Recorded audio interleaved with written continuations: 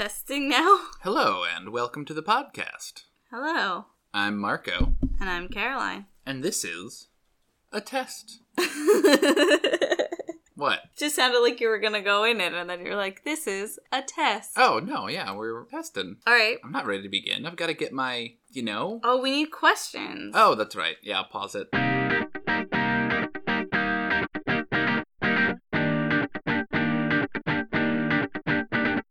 Hi. Hello. Welcome to the podcast. Oh, jinx. We haven't recorded one of these in, months. Well, month. So it feels like I've never done one of these before. So you're supposed to speak into the microphone. Okay. And then it'll take the words you say and make it into electricity. Right? That's how it works. I don't know how. No, it turns into vibration. Yeah, but the vibration then is channeled into electricity. Technically, yes. Like, your voice vibrates the magnet in the microphone, which causes, currents, like things of electricity that is then translated into a digital form that Audacity then turns back into vibrations so that you can understand it. Yeah, because the vibrations then go to the magnet in a speaker and warble it in such a way that it sounds like words. And then it vibrates in your ear canal juices, and that translates into sound. Juices. Don't like that. Anyway, hello, welcome to the podcast. Hi, welcome to Review for Two. This is a podcast where we talk about games that are fun to play with somebody else on the couch or in a very different country. Yeah, because... especially if you can't leave the house. Yeah, welcome to COVID-19 Watch 2020. We're really channeling, all of our viewers that cannot leave the house, or listeners, I guess I should say. Hey, if you've been stuck in your house for a week or two, have we got some video game suggestions for you? Got some for Hopefully someone else is also stuck in your house. Yeah, or someone around the world who's also stuck in their house. Yeah, just post on Reddit. Be like, hey, I've been quarantined. Anyone want to play Guacamelee with me? That would be so fun. Oh my god, maybe we're bringing people together. Oh, that would be sweet. Oh, that would be sweet. But cool. You're probably on a cruise ship. Yeah, not great internet.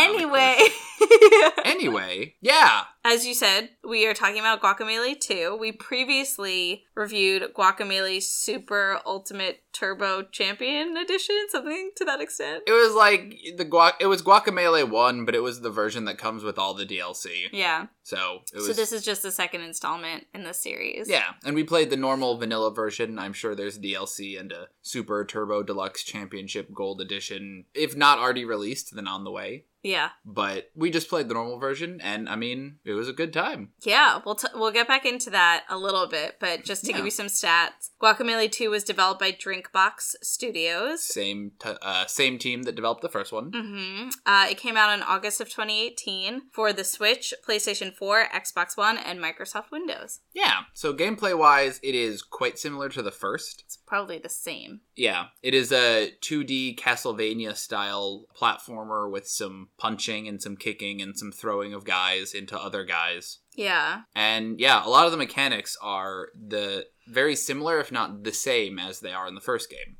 We thought one of the things this game did really well, and one of the big reasons why we're talking about it, is because it is an example of a sequel done really, really well. Yeah. In that it's similar to the first one in all of the good ways, in that, they take what was good and they tweak it a little bit, but for the most part leave it intact, because that's what you're coming back to for a sequel. But at the same time, they had some new things, they had some fun things, they sort of streamlined some of the different abilities and, power-up, level-up mechanics. Yeah, and they still remind you how to play the game. Yeah. Which is really nice, because a lot of sequels are oh, you already know how to play, we don't have to tell you. But this is here's a refresher. Yeah, and they have a sort of tutorial kind of thing. Same as the first, actually. It's kind of a tutorial, kind of a mini game, where you're basically in a bar punching some guys, and it challenges you to do different combos. Mm-hmm. And it's partially to show you exactly how your moves affect your character in the world, and partially just to, practice and get better. Yeah. So it has that. It teaches you how to play the game again if you need it. And it's just a really well done sequel. Yeah. Do you want to hop into reviews? Let's hop into reviews. Cool.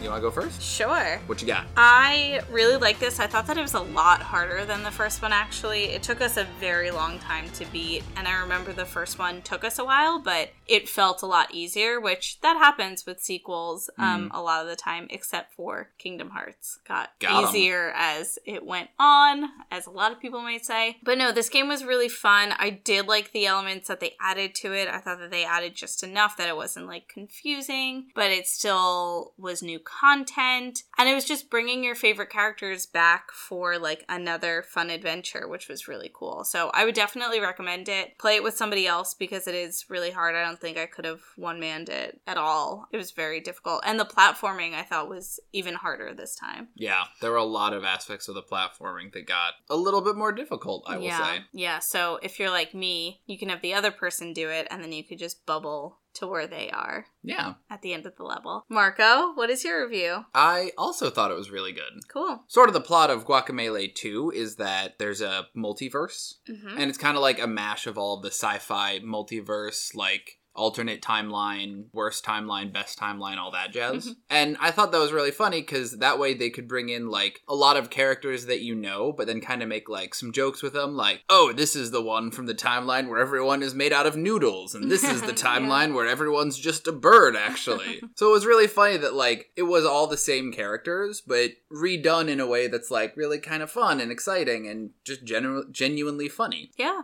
I agree. And then, like Caroline said, it was a lot of the same, like, gameplay, but a little bit harder, which was nice because that way it wasn't like, there was a progression almost. It was more complex, and then you felt more rewarded and more successful for beating it, as opposed to, like, more of the same of Guacamelee 1. Yeah. They, like, sort of upgraded the level up system where you could buy new abilities because you could do that from anywhere on the map instead of just at save points, which was kind of nice. And they made it a little bit easier to earn those coins, especially if you were, like, really trying to stack up the combos. Yeah. So it was just a much more, like, refined version in terms of gameplay, but at the same time it was a very, like, creative and just fun in terms of story. Yeah, I agree. Yeah, like, the main quest was the Sacred Guacamole. Yeah. Which is just delightful. It's fun. Yeah. Yeah. Should we get into questions? Sure, let's get into questions. Cool.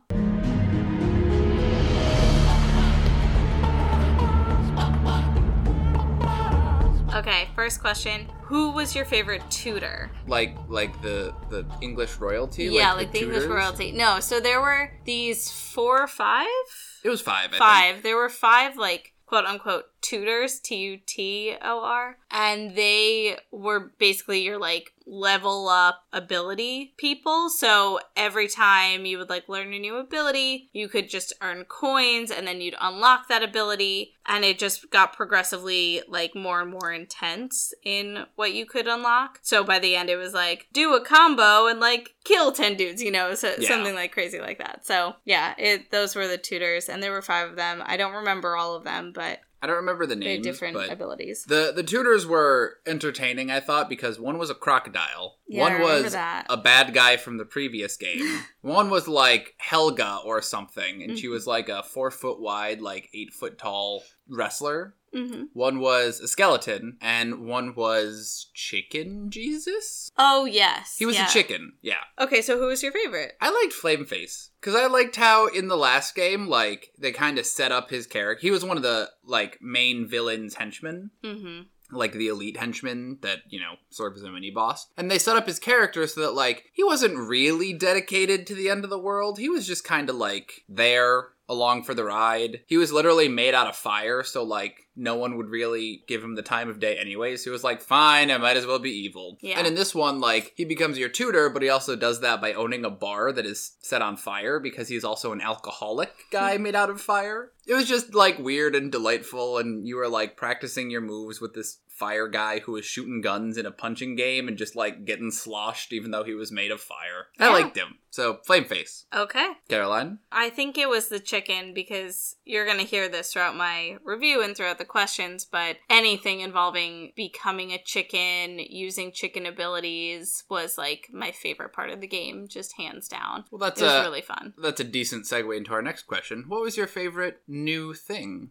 Giant chicken. Giant chicken? Giant chicken. So there was a part where it wanted you to, like, just do the most combos and do the most damage so you get a lot of coins. And I think there were only 1 or 2 parts like that. Mm-hmm. But what it would do is you would turn into a chicken and then get this, like, giant feather and just turn into a giant chicken that one touch annihilated whatever enemy you were up against. And this is even, like, the strongest enemies that take you, like, 20 hits to beat as a normal person. Like, if you just touched them, they would immediately vaporize. Yes. So it was really fun to just, like, bash your way through and just have an onslaught of, like, hundreds and hundreds of enemies just put upon you, and you were like, ain't no thing, I'm giant chicken. And I love that part of it. It was really fun. And just the whole, like, chicken lore of the game was, like, super weird and such a interesting little side story. You heard that right. Chicken lore, because the chicken Illuminati live in the toilets. Yeah, but it was fantastic, and I thought that it was a great thing that kind of was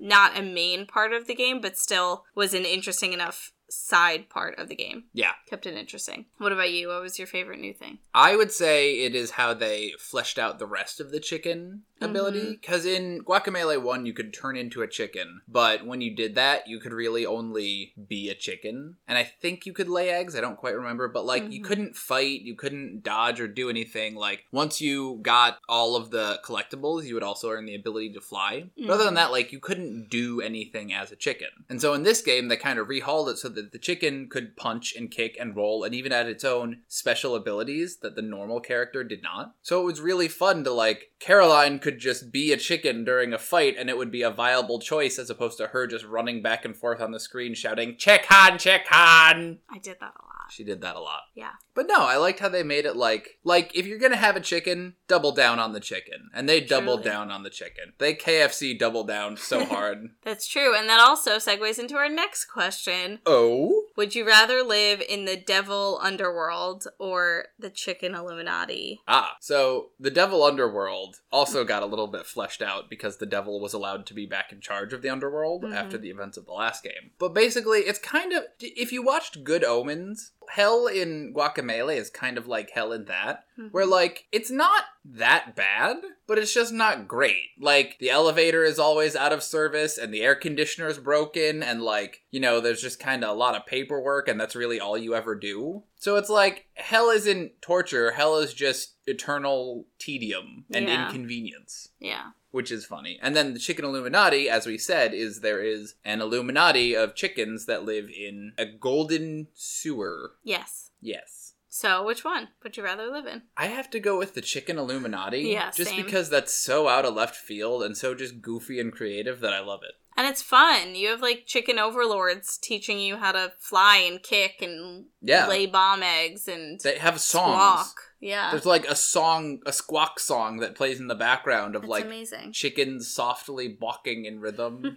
I love it. Okay, and our final question of the night, or morning, whenever you're listening to this, or midday, whatever. What was your favorite timeline? Well, I have to give it to the dankest timeline.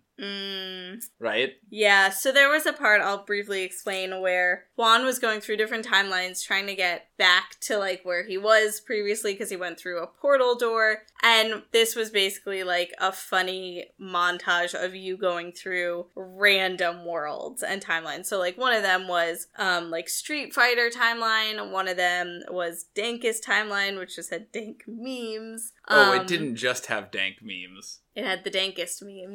I'll explain once you're done. I forgot some of the other ones, but it was like you just kept going through doors and you were like, oh my god, when is this going to end? But it was really funny to see how creative the devs were. It was like really cute. And it was good because the idea was that you were hopping through. So you spent like 20, 30 seconds in each timeline. You just you never got bored with any individual one. What was your favorite timeline again? The dankest one? Why? Yeah, because apparently after the first one came out, they had a bunch of little signs decorating the towns, and a lot of those signs were memes. Like, you know, the rage memes of the early 2010s and Grumpy Cat or like stuff like that. And apparently a bunch of people reviewed the game and talked about how stupid it was that the memes were in the game. So as a response, they made an entire timeline that was just full of the dankest memes, and there were a bunch of people who were just standing there saying those reviews. Yeah. And like every time they said, I hate all the memes, more memes would appear, and it was just one of the best ways to make fun of people writing stupid negative reviews Yeah. I've ever seen. It was really good. What about you? I think mine was the one where we just came across this guy who had a car, and he was like, oh, I love this car. It's my new car. I'm so excited about this car. And we were just, that was it. It was just this guy in a car, so I took it upon myself to destroy his car. And he was just standing there like, what are you doing? Why are you destroying my car? What's going on? So you destroy it, and then you're like, sorry, and then just go into the next timeline. But like later on, you like saw this guy with his like shitty car, and you were like, oop, might be. Wow. But it was really funny, and it was a cute like call out to like later in the game. That's all I have. Yeah. This was a good sequel, and we highly recommend it, and if you're stuck inside and you got nothing to do, I mean, it's really fun. It's a Castlevania-type game, so there's a lot of backtracking if you want 100% everything. Oh, absolutely. We did not. Yeah. We got 100% on, like, 2 of the 13 levels. And we played this for over 8 hours. Yeah. Like, not consecutively. Yeah, but I think by the time we beat it, we were at, like, 9. Yeah. Yeah. So you can get at least 9 hours in if you're just trying to beat the game. Yeah. But you can probably get another 5 or 6 if you, like, are really determined to get all of the little goodies. Absolutely. Or, you know, maybe you're just better than us at video games and it only takes you 10 hours to get everything. I don't know. I'm not gonna judge. Judge ourselves? Yeah, I'm not gonna judge me. Who am I to judge me? True. But you should definitely get this game. Yeah. It's I available on Game Pass. So yes. if you have that, which... It's available on Game Pass, and it costs an amount of money. You know we can just edit this out. You don't have to stall for time. It's 60% off on Steam right now for $8. So that really means good. it's $20. The complete bundle, 30% off on Steam right now is $24. But just the regular game on Steam is $20. It looks like they might have a sale going on, so it's going to be less, which is really cool. Yep. Yeah, no. That's how math works. You should absolutely get it, and you should absolutely play it. Yes. Cool. Stay safe, stay healthy, like and subscribe. We are back because I know that we took a little break. I'm so sorry about that. We needed to. We really appreciate everything that you guys have given us in viewership, so we're really thankful, and thank you for letting us take a little break. Yeah. If you have any friends who have been stuck inside due to voluntary or involuntary quarantine, you can tell them... This is not a COVID podcast. We're so sorry for everyone who's sick, also. This pod, it's going to be, like, fun of you. so dated in, like, 10 years. They're going to be like, why are they keep talking about the quarantine? What is going on? They're like, our last quarantine was a year ago for snake flu. All right, well, good luck surviving snake flu. Yeah, we'll see you in 10 years. Reach us at Twitter at Review4Two, Gmail at review4two@gmail.com. Feel free to reach out, suggest games. We saw one of our listeners suggested a game. Did you see it? Oh, what? Hold on. You don't need to vamp. We can edit this out. No, I'm gonna vamp. But why would you do that, though? Where are we on Twitter? Oh, okay. So our friend Big Alicia at Alicia is Fine on Twitter, go like her, tweeted at us World of Simulators, which looks like a firefighter sim, airport a construction sim, and a firefighter sim for the low cost of $33.88. So, in case you were ever curious what it's like to be a firefighter in not one, but 2 different simulators, that will... Wait, why? Why two? Oh, because it's airport firefighter and firefighter. And then it's just construction? Yeah, your 3 bases. Jesus. Fire, earth, air. God. By our powers combined, I can't wait to play it because we liked Farm Sim so much. We did like Farm Sim so much, so we really had this coming for us. That's true. We asked for this. Yeah. All right, let's leave before they recommend more simulators for us. Sounds good. Cool. All right. Bye.